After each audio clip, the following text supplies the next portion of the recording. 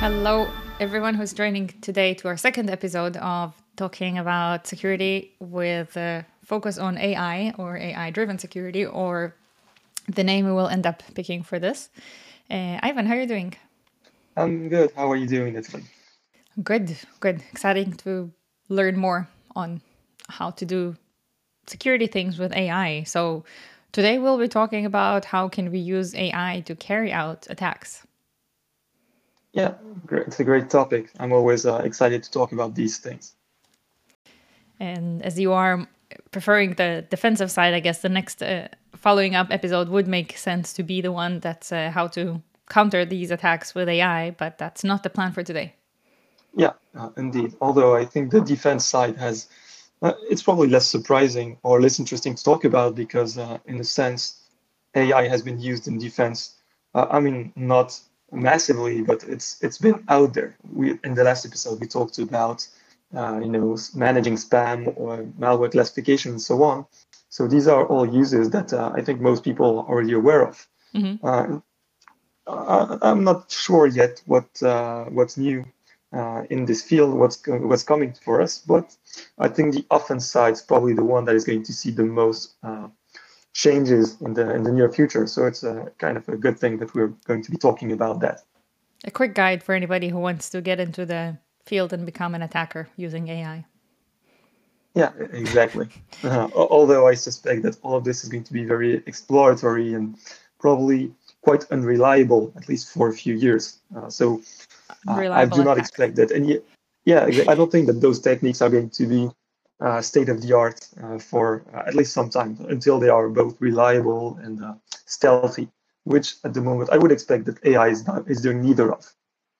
Which doesn't mean it cannot help. I do believe that if you are working for an intelligence service somewhere, an APT group or whatever, using AI is probably going to cause more harm to your operations than the other way around. But maybe I'm wrong about this as well. We'll see. Maybe information will turn up in the future. But I think it's still a bit early for this. So Maybe things are already happening in stealth and we just don't know because it's actually really good. yeah, I suppose so. It's always a good thing to wonder about, right? In the field of cryptography, we know for a fact now that back then in the 80s and the 90s, the NSA had breakthroughs that the academic circles were only privy to maybe years or maybe decades later, right? So they knew about differential attacks and those kinds of well, attacks on ciphers. Maybe they also have some advance in the field of AI and they're already using it, and we are only catching up. Maybe this is something that will turn out in a few years. Maybe we'll learn about this. Although I know for a fact that cryptography has always been a very sensitive subject and a subject of interest to the military. Like even during World War II, they were already working on this. So it would stand to reason that they had kept working on cryptography at the highest levels for, Mm-hmm. you they never stopped basically since, I guess, at least since World War II, or probably way before that. Yeah. When it comes to AI, I'm not sure when they started working on this, if they did. 1956 Oh, is officially the year where it kicked off in the modern era. okay. There was a summer of AI in Cambridge, I want to say, when a group of researchers gathered around and started focusing on this seriously. Oh, super interesting. But this was a kickstart, I suppose, for the academic world, right? Mm-hmm. I don't think we have any record of the government or the military getting into the field and starting to do research on that. So it's DARPA was the first ones to sponsor hmm, everything. yeah, I suppose they are always in the good um, Yeah. yeah, they know where to put Hand in their hand money. with progress. Yeah. Anyway, so yeah, DARPA I suppose is financing projects. Uh, but it's still unclear what the military is doing and if they are investing as much effort in the field of AI as they have been in the field of cryptography. Maybe they are. Yeah. I hope they aren't, because the idea Mm-hmm. of drones uh, flying autonomously around countries and maybe sending hellfire missiles on people without a human supervision is kind of scary to me. But who knows, right? So hopefully in a few years we'll know more about this as well. Yeah. Yeah. Um, well, let's talk about some attack vectors that are classical, let's say, or modern, I don't know, are standard in security. And then how would we go about the AI twist of it? So how would you use AI to carry out the different attacks? And the first one would be, how would you use AI for social engineering attacks? And maybe you can start by telling a bit about social engineering. Yeah, of course. So the principle behind social engineering is super simple. It's about exploiting the human element of the security chain. So if you are working in a big company, and if it feels like this company is going to be kind of difficult to breach for me, what I could do is I could take up my phone, call you, and then pretend that I'm someone from the IT department or something, and then talk you into installing a computer program that would be a software update or so-called software update. And then maybe you would do it. And it means that I don't have to exploit any security vulnerability there. It just means that I have to talk you into doing something, because then I just send you an executable, you double click it, and I'm inside your network. Social engineering is really thought to be the most pervasive, I'm not sure, but at least the most devastating vector to get into any company. Most penetration testing engagements don't even test for this, simply because it's kind of too, I don't want to say too easy, but basically when a company knows they can use social engineering, that they know they're eventually going to get in, because it's, well, we are usually saying that social engineering exploits human weakness, but in fact, it's not really exploitation, right? It's about the fact that most people want to be helpful. And if you work at some place, then you want to be cooperative with your coworkers, right? So it's really kind of expected behavior in the workplace that if someone calls you and asks you for help or asks you for your compliance on something, then you're going to do it for them, because this is just the way that workplace relationships work. And if someone from the IT department calls you, and if you are not from if you don't work in a technical field, if you are maybe in accounting or a desk officer or something like this, you probably will not know better, right? How are you going to tell the difference between a malicious executable that is delivered to you by a fake IT operator and an actual software update that would be given to you by an actually real member of the IT department? It's very, very difficult to know the difference, and unless you have been trained to double check everything, which, by the way, is very inefficient when it comes to actually doing any work.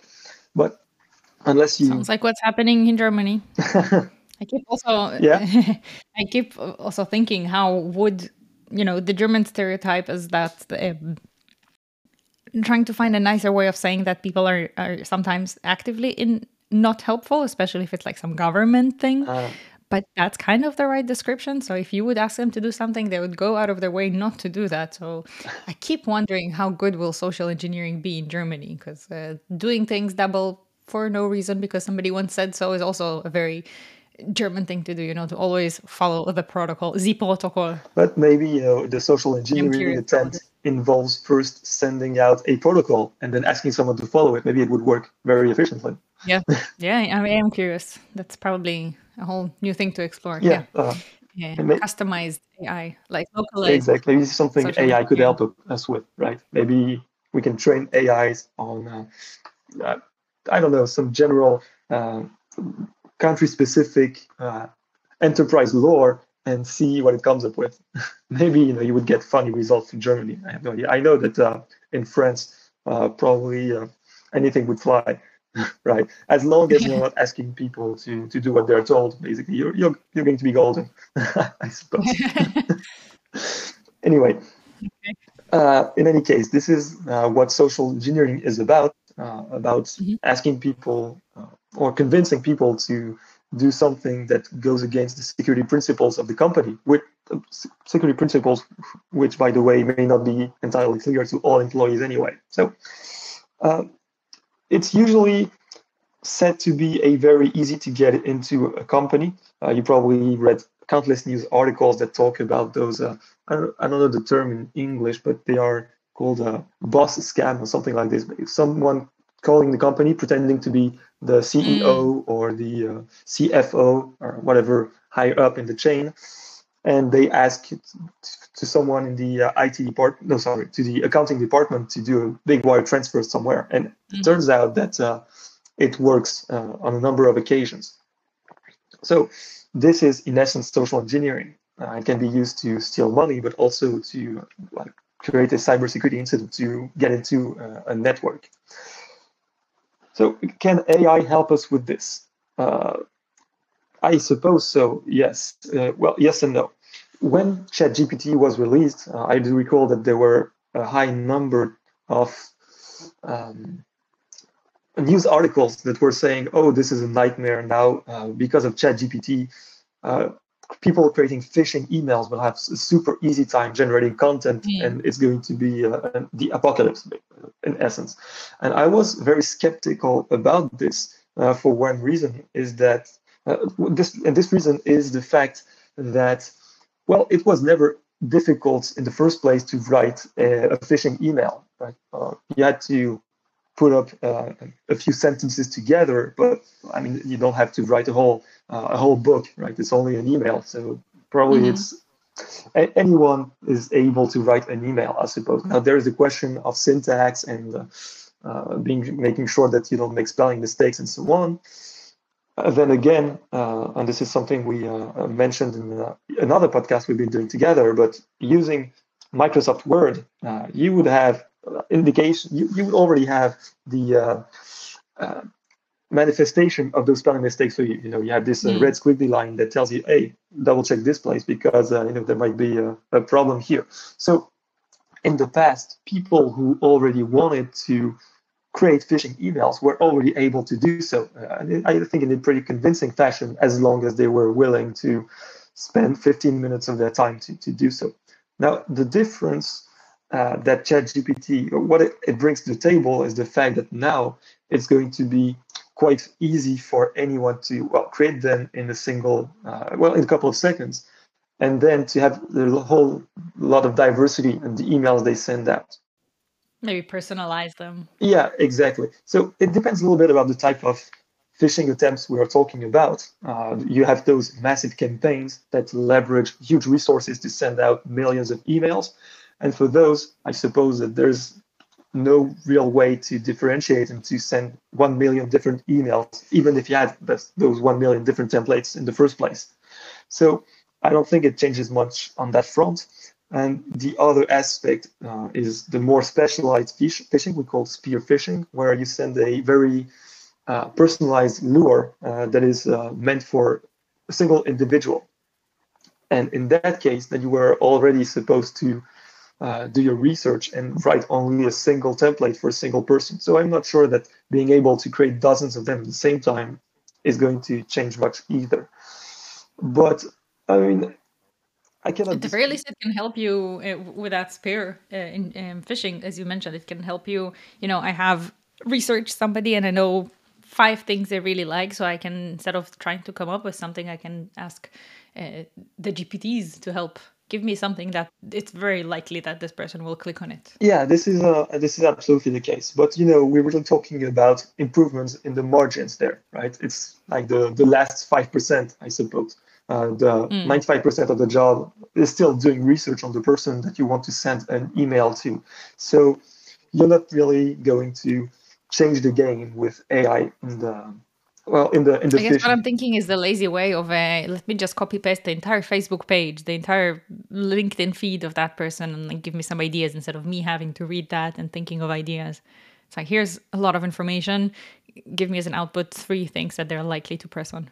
Well, it's a nice idea. I suppose that on one person it wouldn't amount to much, but if you do have some data scraping capabilities or some scripting capabilities, whatever. I don't need to have. I can ask GPT to give me a script to scrape.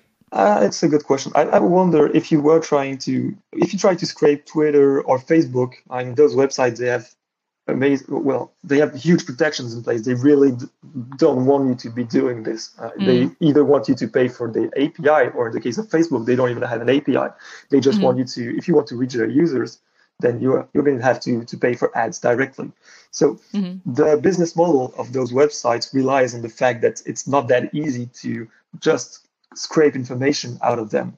I haven't tried that for a very long time, but I hear people telling me that their CSS is changing all the time. It might be generated on the fly on every request to make sure that it's actually very difficult to do so. So maybe something to look up. But overall, I don't think that it would be super easy for a competent developer to perform scraping for either Facebook or Twitter, at least not reliably over long periods of time and on a large scale. But anyway, let's assume that you have this information on or this capability, let's say, then I guess it would be possible to feed all those profiles to ChatGPT and to ask ChatGPT to do some sort of psychological filtering, I suppose, of those profiles. And maybe it could output something like, you could maybe ask ChatGPT to provide you with the list of maybe I don't want to say the most gullible people in the list because it's a kind of a judgment it's not going to want to make. But you can at least ask it to sort 5 non-technical profiles that have interests that are exploitable. Like find me 5 people that have interest in collecting stamps or fantasy football or whatever. So at least you can automate this part, I suppose, which is already this aspect I think would be kind of interesting for attackers because this whole research part is kind of a time. It's time consuming, right? You have to look up many different people, and then you have to read through all the profile and kind of try to figure out who they are. And I guess this is something you can do thanks to AI more easily. Although then again, if you're going to go that way, I suppose you can target people directly through the ads API of all those websites in the first place. I suppose that would work as well. You don't need AI there, but data is all there ready for you to be exploited. So many avenues here, but I guess that AI in this case would be could be helpful. But yeah, so I have a question for you. Yeah, sure, go ahead. I use the browsing model, which is not GPT-4, it's GPT 3.5. And I asked it, what are the top 3 things that Ivan Kwiatkowski finds interesting in his social life? So not work stuff, to see if I can lure you to press on something. And it gave me these 3 things. Tell me if it's true. Okay. 1, writing fantasy novels. 2, skydiving on occasion. 3, living a memorable life every day. Is this anything about you, or is this... You know what? You're going to laugh about it. I'm pretty sure that it comes from my Twitter profile. From my Tinder profile. It's jumping actually to the Kaspersky.com. Really? It's funny because, some time ago I checked out whether GPT 3.5 knew about me, and it didn't. GPT-4 seems to. This is the browsing model. Yeah. So that's the one that can always go onto the internet, and this is what it found going on online. So if I'm sending you something about, like, here's a novel, write your own novel, a chorus, is this something that you would, you're at least related? Let's say I'm doing a good or bad email, that's another thing, but... It is related. Like, I wouldn't click on this because I've been there, done that, so I don't need the course anymore. Yeah. But it's definitely, like, all the 3 things that you listed are definitely stuff that I wrote or have been written about me somewhere. So... yeah, it was able just there to gather information that makes sense about me. Cool. No, not that cool, but no, go ahead. That's a state of things, yeah. So if I guess we can later see if I can ask it to write an email that he's likely to press, but this will be probably, I wonder if it knows to make it more sophisticated because you are a security researcher. But it will be at the very least interesting to see what it come up with. Well, to be honest, I don't know what kinds of protections are in place in this browsing model that you are using, but I assume that if you ask it outright to write a phishing email, it's going to decline. Right? You're going to need to be, like, it's probably not going to be that much work, but I expect that you will need to avoid the word phishing. You probably need to have to say something like, I want to write an email that he's likely to press. Help me sell to him. Marketing email, something like this. And then it'll do the job. Yeah. By the way, I looked what was exactly the term that it translated my query to, and this was Ivan Kwiatkowski, top 3 interests in social life. Okay, yeah. Probably not using Google, but it doesn't say what. Okay, interesting. I actually had Uh, no idea about this browsing model yet. Is that the one from Bing, or is it something different from it's also OpenAI? OpenAI. It's just, I think, the same as the plugins it's right now and maybe in partial alpha. So it's public, but not Ah, everybody has access to. I see. Yeah, But soon everybody will, as with all their alpha things. yeah. I've seen a lot of interesting things going on in the plugin space when it comes to GPT 3.5.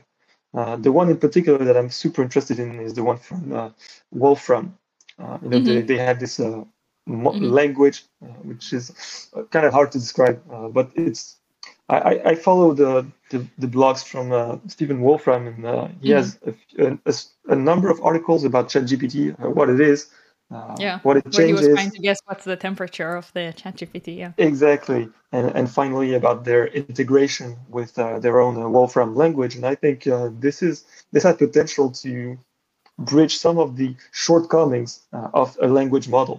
For instance, the math aspect. Like you cannot Hmm.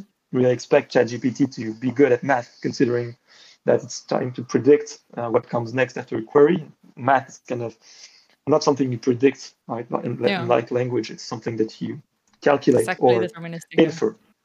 Yeah, but this is exactly what Wolfram as a language is good with. So I kind of wonder where this is going to end up. Combining the two, if this is going to be, if it's going to actually work, or if it's going to be too shambly and just a big house of cards that's waiting to crumble at every query. So I'm curious. Let's see what comes out of it. But I'm very excited about this. I'm very excited about this plugin feature that they added. Yes. Yes, it is. It is very fascinating for sure. Um, yeah, I wrote one plugin that does fun facts. It's pretty Oh, consistent. how does it work? Tell me about it. Jumping side cart.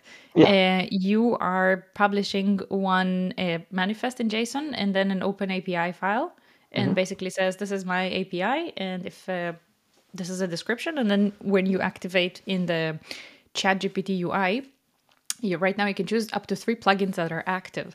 And then when you write a query, it tries to see which of the activated plugins is relevant for what you wrote. And then based on that, it reads the API, for the public open API file, the YAML, and from there makes an API request, kind of builds, figures out what's the endpoint, if it has maybe parameters, if it's a post, if it's a get, what would you add on top, and translates your query into like a relevant request.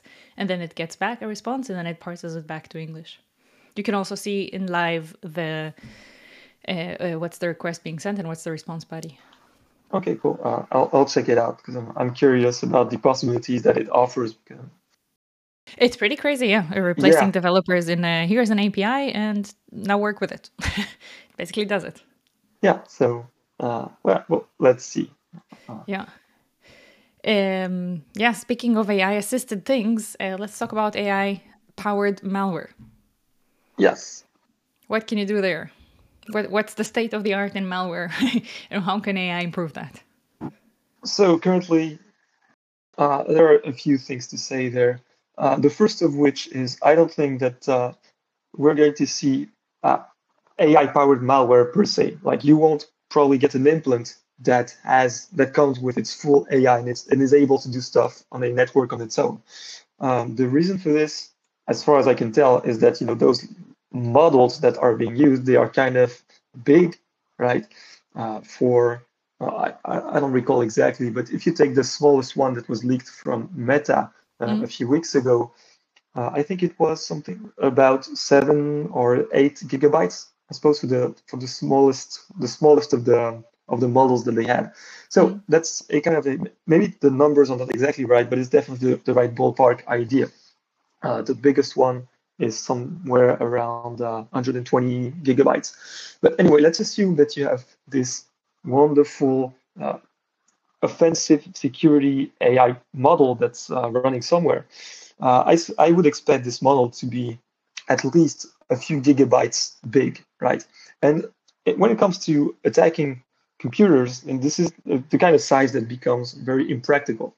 For instance, if you think about the ways that malware are distributed, For instance, if you think about social engineering that we just talked about, if I can convince you to download an executable, maybe you're going to download one that it's up to 10 megabytes because it's going to be instantaneous. But if I ask you to download something that's 10 gigabytes big, or maybe even 1 gigabyte big, then maybe it's not going to fit on your very small user folder that the company gave you, or maybe the connection is going to break, or maybe the IT department is going to come to you because they think you're downloading movies from your workplace. So this is not not working. If you think about other attack vectors like malicious documents, for instance, if I send you a malicious PDF or malicious Word document, then the idea is that when you open them, either there's going to be some macro that gets triggered and gets code execution in the machine, or maybe this is going to be an exploit that is going to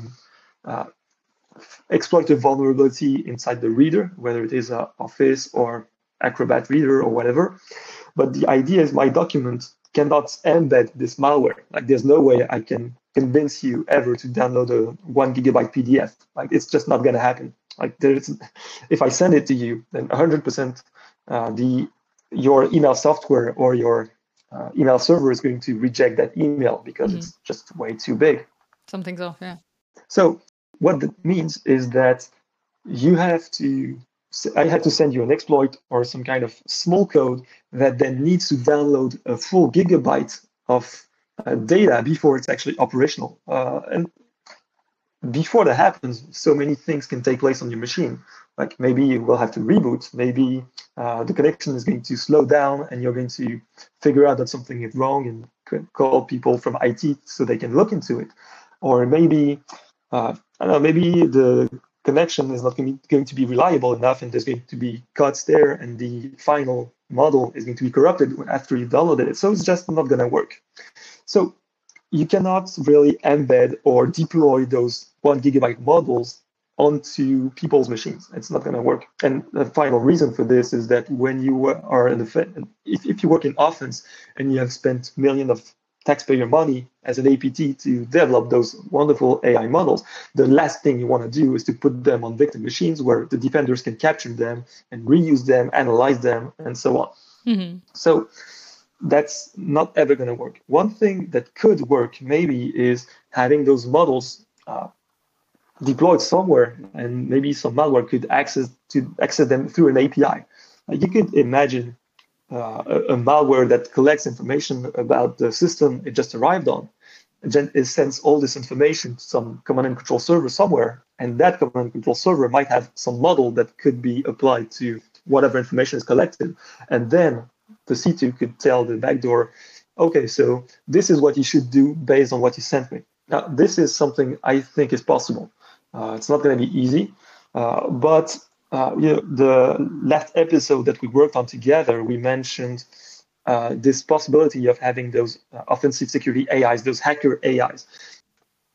Unless there is another way to, to store models or to a way to minimize them, make them very small, I don't see any other way of achieving this for like practical reasons and also for confidentiality reasons. So you cannot deploy big models on victim machines. It's too you cannot download them very easily. They may not be enough space and so on. But you can put them on a server somewhere, and then you have your own hacker API, basically AI API for your offensive tooling, and that just sends queries to your model remotely and gets the replies, and then automatically performs the test on the user network. Until we get the AI models to be on the size that fit embedded machines, you can do simpler things like use AI locally to generate a malware or to improve malware or to, do it, like make a traditional malware and just use AI to kickstart it, but not on the go. Absolutely. So this is another point I was coming to. Before we move there, one thing I'd like to point out is that I do see potential for this remote control by AI for malware. And the reason for that is in many cases that we've seen, many real-life APT cases with breaches in government networks and so on, what we do see are first a team that is able to perform this initial breach, and these are usually quite sophisticated people. They have some technical know-how and so on. But after they are inside the network, after they have set up everything, then usually the people that go and exploit those accesses tend to be operators that don't have as much skills, people that are barely comfortable with the command line interfaces, etc. And what these people, well, in many cases that we've seen, it's not always the case, of course, but very often, what they tend to do is go back on every compromised system on a regular basis, and they check for new files. They verify if those files are actually interesting, and if so, then they create a big archive of those files and they upload them back to wherever, to HQ. And I think that this very mechanical operator part of the job could very well be automatized with an AI.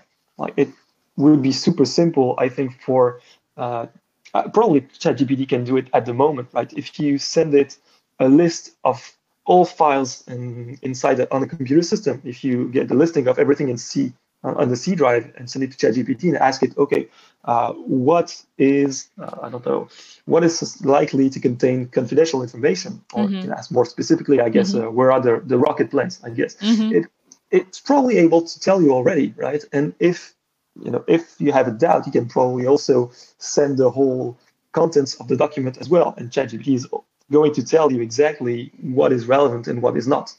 I can say from experience that, not with the rockets, of course, but from similar experience, that this is kind of already the case. So I had some time ago tried to download some repo and edit it a little bit to do some script execution for some tax software in Germany that I didn't want to handle with. And it's all written in Python. And I knew what change I wanted to do. I just didn't want to do anything with that folder. I just, like you said, sent the whole, asked it to write me a script to get, first of all, the tree of the file, send it, then ask where do I need to change what. It told me, it worked. So yeah, this is not, you're very spot on with what it can today do. Yeah, I'm really not surprised there. So yeah, this really is a typical behavior that we are consistently seeing from attackers. And we always kind of feel bad for those people because it feels like a very repetitive job. Really, like, it's the guys that go on the same machines every day and they look for the new files and they check them out and they download them and so on.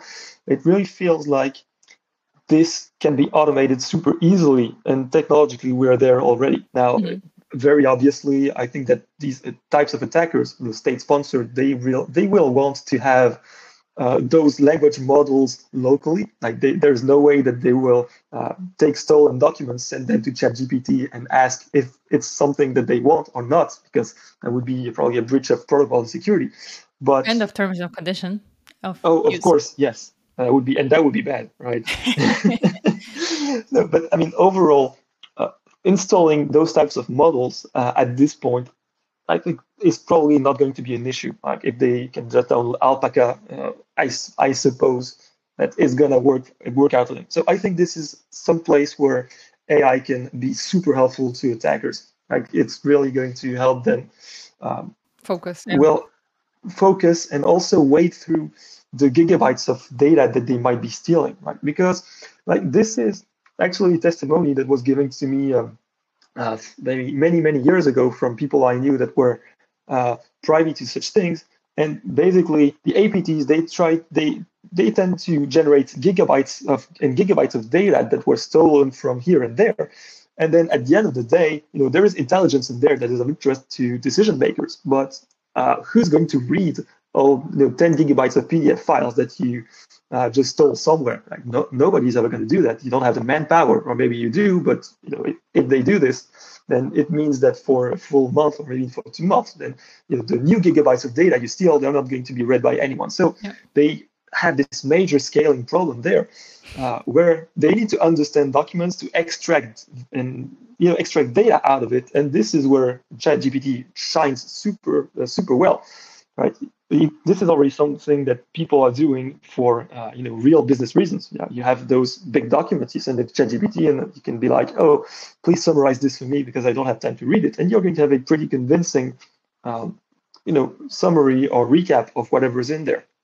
I guess provided that you manage to work out between the token limits. But I mean, it's there, right? And so I think that in this specific area, then Yeah, I can say that I had some experience with so for as a challenge, I asked a friend for some poorly structured files and see how we can program how we can process them together. And then it was kind of just when you highlight a PDF and literally copy paste the content of it, so it's already messy, and then it's like to start with was messy as a PDF.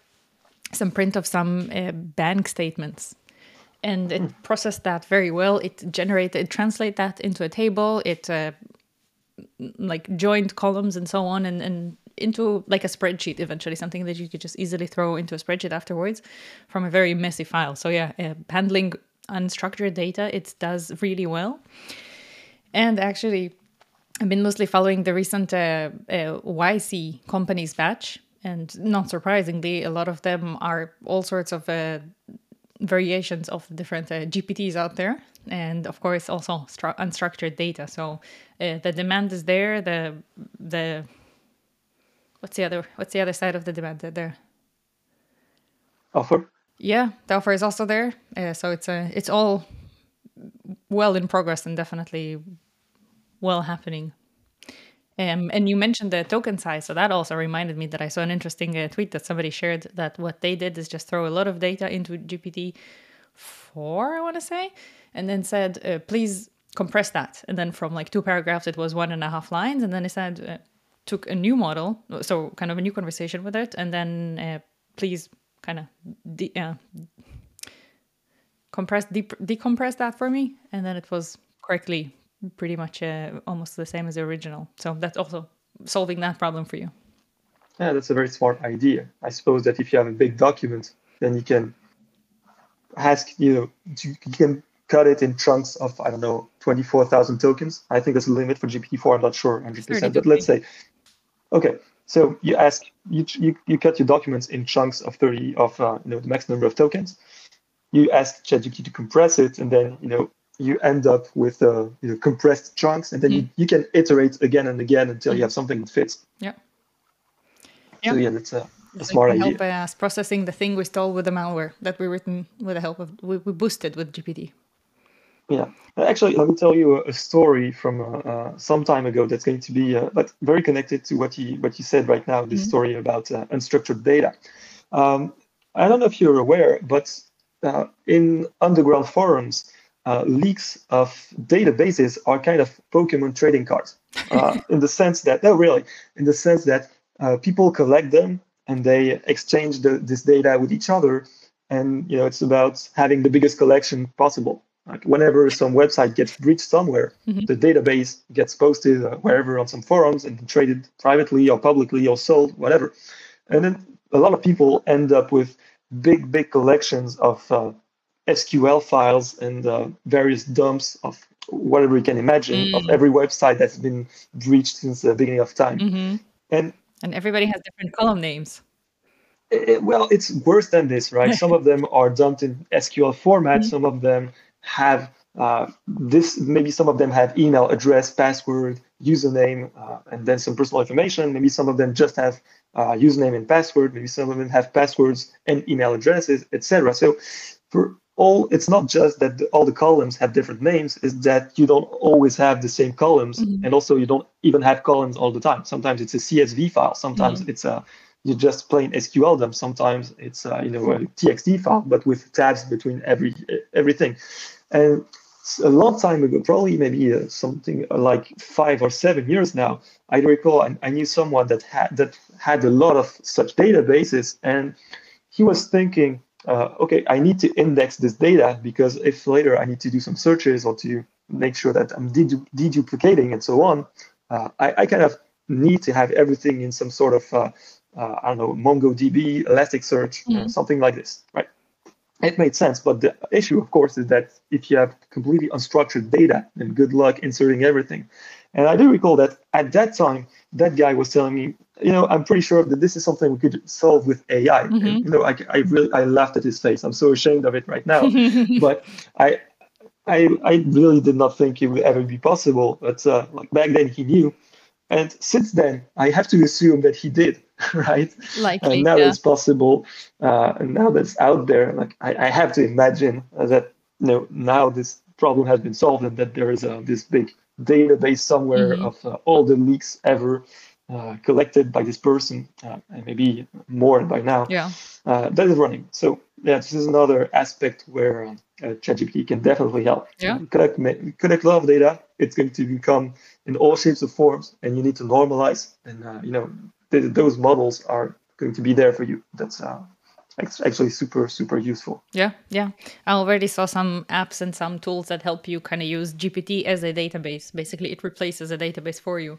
You throw in, you have to run a local LLM, obviously, because you cannot train the GPT-4 or Chat GPT, but you throw there all sorts of, to-do lists. I have to do this and that, and then you throw another command. Now I did that, delete this, and then it just, what are my to-dos for the day? And it will tell you. So Oh, similarly, yeah, it can be a data lake, a database, a NoSQL, a NewSQL, and all those fun buzzwords of databases. I mean, it's kind of a fun idea, but I have to wonder how reliable it is. Mainly because of the absence of memory Mhm. of those models, right? We mentioned this token limit earlier. As far as I understand, the language model knows nothing about what happened before. It just receives a copy of the full conversation every time. And so I suppose that after some time, your to-do list is going to, or all the log of activities of your to-do list is going to be longer than the whatever Then the context token window, limit you're working with. yeah. So It's good for short term for sure. exactly, it's kind of a fun idea. I wouldn't use that in production in any shape or form. Yeah. Or, add some mythical importance layer of it. If the AI forgot it, it was not an important task. Problem solved. Yeah, that makes sense actually. And But anyway, you were also mentioning earlier other aspects of AI-powered malware, and I think the most realistic one by far is this idea that AI is going to make software development that much easier. mhm. And we've seen that already, right? We've seen people ask ask ChatGPT to write some simple PowerShell scripts Mhm. or Python scripts. Initially, there weren't too many safeguards in place. You would ask for a hacking script, and ChatGPT would be very happy to comply and to provide it to you. Uh, since then, I think they've set up a bit more, safeguards to make sure that it wouldn't be that easy. But Yeah. overall, I don't think those uh, protections can and should ever be trusted. Yeah. Um, I mean, this is going to be a conversational model, so you will always be able to find some sort of conversation that justifies ChatGPT giving you this script that you are asking for.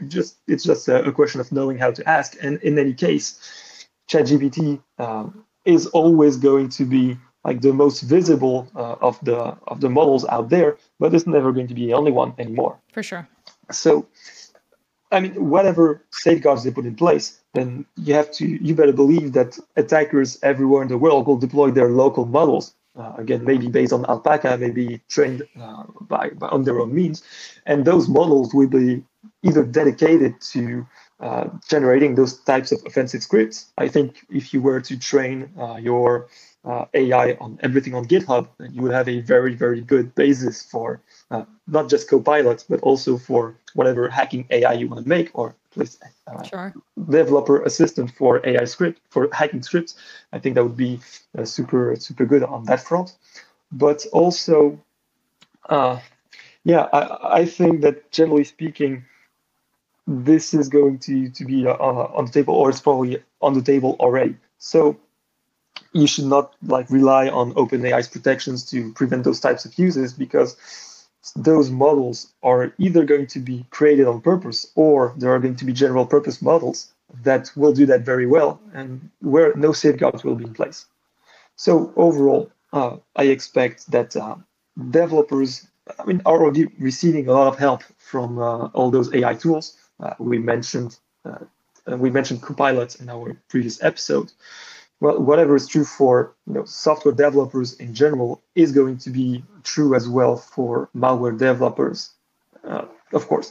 And now, where it's slightly concerning, although I mean, not it's not the end of the world, but we usually see, well, the way that attackers structure their tool sets is they will tend to have their big backdoor that is super important to them, which has all the intelligence and all the sophistication that they need to do whatever they want on the victim machine, but they will not deploy it on every single compromised computer for a specific reason, which is that they don't want it to be captured by defenders. They don't want us to analyze this major malware that they have. So what they do usually is they will send out some first stage malware, which is going to be a very simplistic program. And what it does is check if it's in what so-called interesting environment. Maybe they will see if it's a analyst machine or if it's a user machine. If there are some documents that might be interesting, they will collect basic information about IP address, username, processes that are running, that kind of stuff, and only then, if it turns out that this is an interesting machine for them, then they will send a request to their C2 server to send the actual full-fledged malware sample, and then they will deploy it. Now, the first stage malware programs that they tend to send out are kind of throwaway malware. There are malware families that rotate extremely quickly. Well, it depends on the threat actor, of course, but some of them can churn them out at least maybe 2 per month or maybe 1 per week even in the most extreme cases, because these are very cheap programs to create. They're quite easy. And I think this is exactly the type of easy program that any AI would be able to quickly, either quickly or even entirely on its own. Like on the fly. Yeah, on the fly. I think if I go to ChatGPT right now and ask it to write some simple program in Rust or in Go or in, I don't know, think of any obscure development language, I can ask it to write a simple program that just collects the IP address of a machine and then sends it to a C2 server. And it's going to do so for me. Yeah. It's going to be probably very good at it, and I don't think I'll have to fix much. And if I do, then next year, I'm 100% sure that I will be able to use the code as is. I mean, even to say that on the AI front of things, what's happening is that more and more automated development tools that are AI based already have multiple steps. So basically, you turn on that AI code writer and you say, write this thing for me. And then it makes one ping to the API and it says, write this thing to me. But then it makes few more steps, like rewrite this, improve this, test this, and only then it gives it back to you. So even like it's already transparent to you, but you kind of more and more likelihood of getting things right back, even if the API on the first attempt is not giving it back to you. Absolutely. I mean, I can very well see how this is working, right? Just talking about it, if I'm thinking about any type of program, I can send the first request to ChatGPT and ask it, this is the program I want to make. What are the different functions that I need? It's going to return a list, and then I can iterate on all those functions and ask ChatGPT every time to generate them for me. I can locally compile them, and if they don't compile, then I can ask for modifications. And actually, everything that I've just said right now could be done by a single script, right? All you would need initially is my description of what type of program I need to be doing, but then all the subsequent requests that need to be made to the API of whatever GPT 3.5 or GPT-4, this can be done entirely automatically. Now, is the final program going to be 100% compliant? I mean, it would require some testing, I suppose, but overall, I mean, this is I think it's a very credible and realistic approach to having AI write entire programs. And for very short programs, such as the ones that we were discussing previously, I think this is going to work extremely well. Yeah. So the last vector of attack is a bit of a generalization here, but basically, let's make the computer do many things. Many of the same thing. And some examples for that is password cracking. Another thing is a DDoS attack, or just go through the network and find some whatever vulnerability you find out there, maybe a compromised, unsecured access to something. But basically, let's look at this vector of attack. Yeah, that's a good point. I think that here you need to split the topic into two parts, because some of those do many things are going to require resources, and some of them are going to require automation. Right? If you think about password cracking, if you think about DDoS attacks, it's not really about the script that you write and that performs the requests or that performs the tries and the attempts for the password cracking.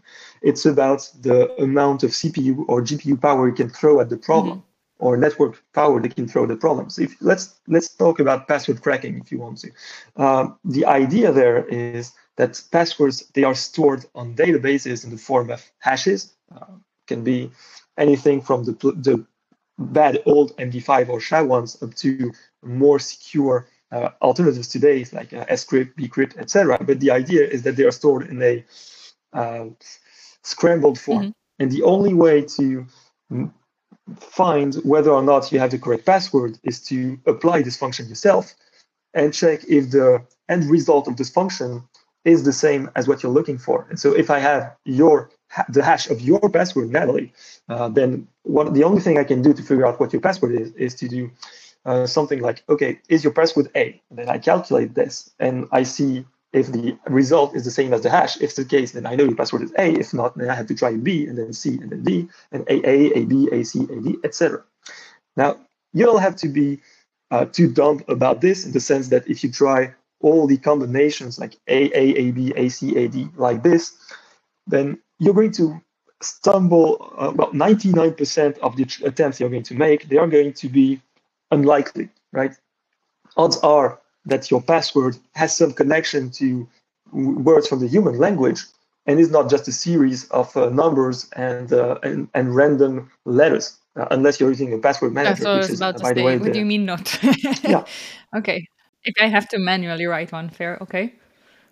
Yeah, but but most users, most people do not use password managers, as far as I can tell, and then they will end up on passwords like admin123 or the name of their kids, !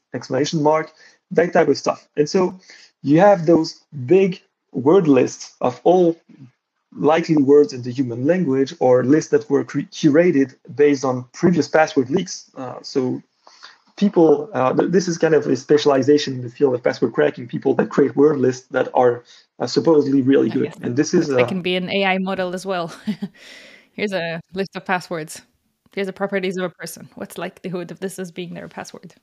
It could be, but I don't think you even need to go to the AI level of things. I know that people have worked on creating Markov chains based on a huge list of passwords out there, and they use those. I suppose a Markov chain is a very, very small AI model in the sense. Predicts the next thing, yeah. Yeah, exactly. Or maybe an AI model is a very, very big Markov chain. Who knows? In any case, this is the type of stuff that they already have, and this is the type of math that people are already doing on passwords. But the problem there is not creating a script that's going to make many attempts, because that part is easy. You already have amazing tools that are able to do this. The main issue there is that if I have 4 GPUs, and if you only have 1 CPU, then I'm going to do it faster than you, no matter what. And there is no amount of AI you can throw at the problem that is going to change that simple fact. You can think of it like Bitcoin mining. Like if I have the GPUs and you have ChatGPT, then odds are I'm going to be more successful than you. That is actually interesting to see if anybody already tried. I bet yes. I wonder what they came up with. Because it is solving some problem, like some mathematical equation. So exactly, it's not really an equation. I mean, I suppose it could be explained in the form of an equation, but really, when it comes to mining, it's the same. It's exactly the same problem as cracking passwords. And so the only way that anyone can figure out the next challenge in terms of mining a Bitcoin block is going to be to brute force the problem, to try random solutions until you get lucky and find it. And the only way to succeed at this is to, well, if you want to win this lottery, or if you want to be more lucky than other people, then you need to make more attempts. That's as simple as that.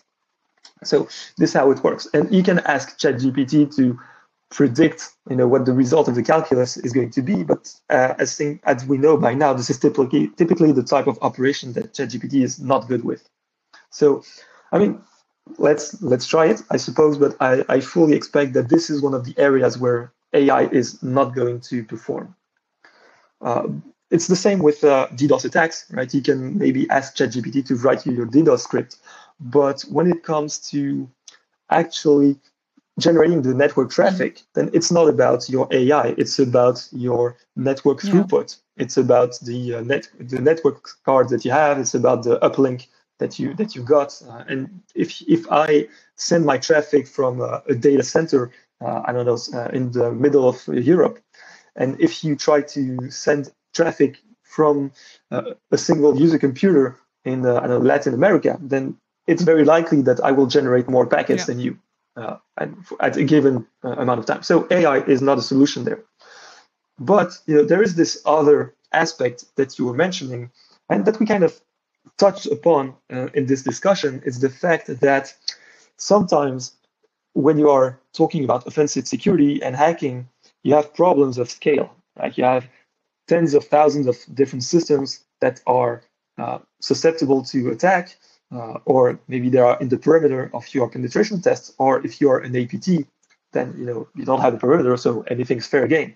But overall, you will have many machines that you need to break into, or you need to break into at least one of them, or maybe several of them, and figuring out which one to go after used to require a bit of handiwork. Now you do have expert systems, I would call them. You have some programs that are already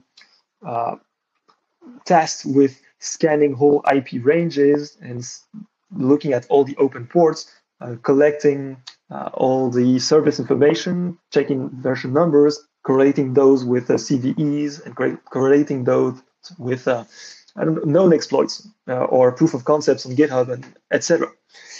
But those tools didn't use AI in the past, as far as I can tell. They were just some sort of I don't know how you would call it, but pre-recorded sequences of events and operations that you would do on any specific system. You would have those big decision trees, and the program would be, okay, I've scanned this machine. It has port 22 open, so now I'm going to grab the SSH banner, and I'm going to look up the version that is returned to me on whatever database for the list of all SSH exploits, etc., etc. It would be something like this. I suppose that AI is going to improve this. Well, maybe it's something that remains to be seen. I wonder if this predictive approach is going to be better than the decision trees that we already have and that have been honed for maybe 15 to 20 years by now. So it's going to be interesting, I think, to say the least. What is going to help with, though, is the post-exploitation phase. Now, post-exploitation means you reach a user machine, you've managed to get into the perimeter, and now you try to find either the information you were after or the flag if you are in a capture the flag event. And this is kind of where we were before with the malware thing, right? That it helps you find your path there. Exactly, yeah. Either it's going to help you find what you're looking for on a specific machine, or it will help you find your path up to the machine that actually contains the information you are looking for. And this is the place where the decision trees, they do not work anymore, because after you've done this phase of scanning all the machines and looking for the vulnerabilities, then you get into a network, and every network will have its specific internal configuration, and then you kind of on your own. I mean, the same logic of scanning everything again and looking for more vulnerabilities is going to kind of apply still. But you kind of need to have a more manual discovery process. You need to scour the files of the user to check if there are passwords laying around. You need to check for the maybe last comments they typed. You need to look for the IPs they contacted. You even want to look at the list of processes that are running to see if there is some protection software that is likely to check or to raise alerts if you do something weird, that type of stuff. And this part, I suppose, could be automated, just like collecting huge troves of data and looking for interesting tidbits inside them can be automated at the very end of this post-exploitation phase as well. So this is another avenue where I think AI shows a lot of promise. So actually, once kind of manually help you get in, but then very much a live help you find your way is kind of what I get from to summarize the different attacks that we discussed. So On the social engineering, it Exactly. was, I guess, helping you do your homework on your person is something that we said it will help you more than writing necessarily an email and so on, or maybe writing the content of the whatever malicious thing that they will press. Um, Yeah, I think generally our takeaway from this part of the discussion was, okay, when it comes to writing a single email, probably it's not going to change mhm. your life. But if for one reason or another you are able to collect a lot of information about your targets, like if you can get all the profiles of all the employees of the victim you're interested in, then maybe ChatGPT is going to be very helpful when it comes to sorting through all this data and maybe generate a specialized prompt for each of these different Yeah. individuals. So actually automating kind of the middle step, not necessarily the data Yeah, I collection and not suppose. only the post malicious thing, but also the sending it out of it. And then for Yeah, mhm. I mean, you take those productivity gains Yeah. wherever you can, right?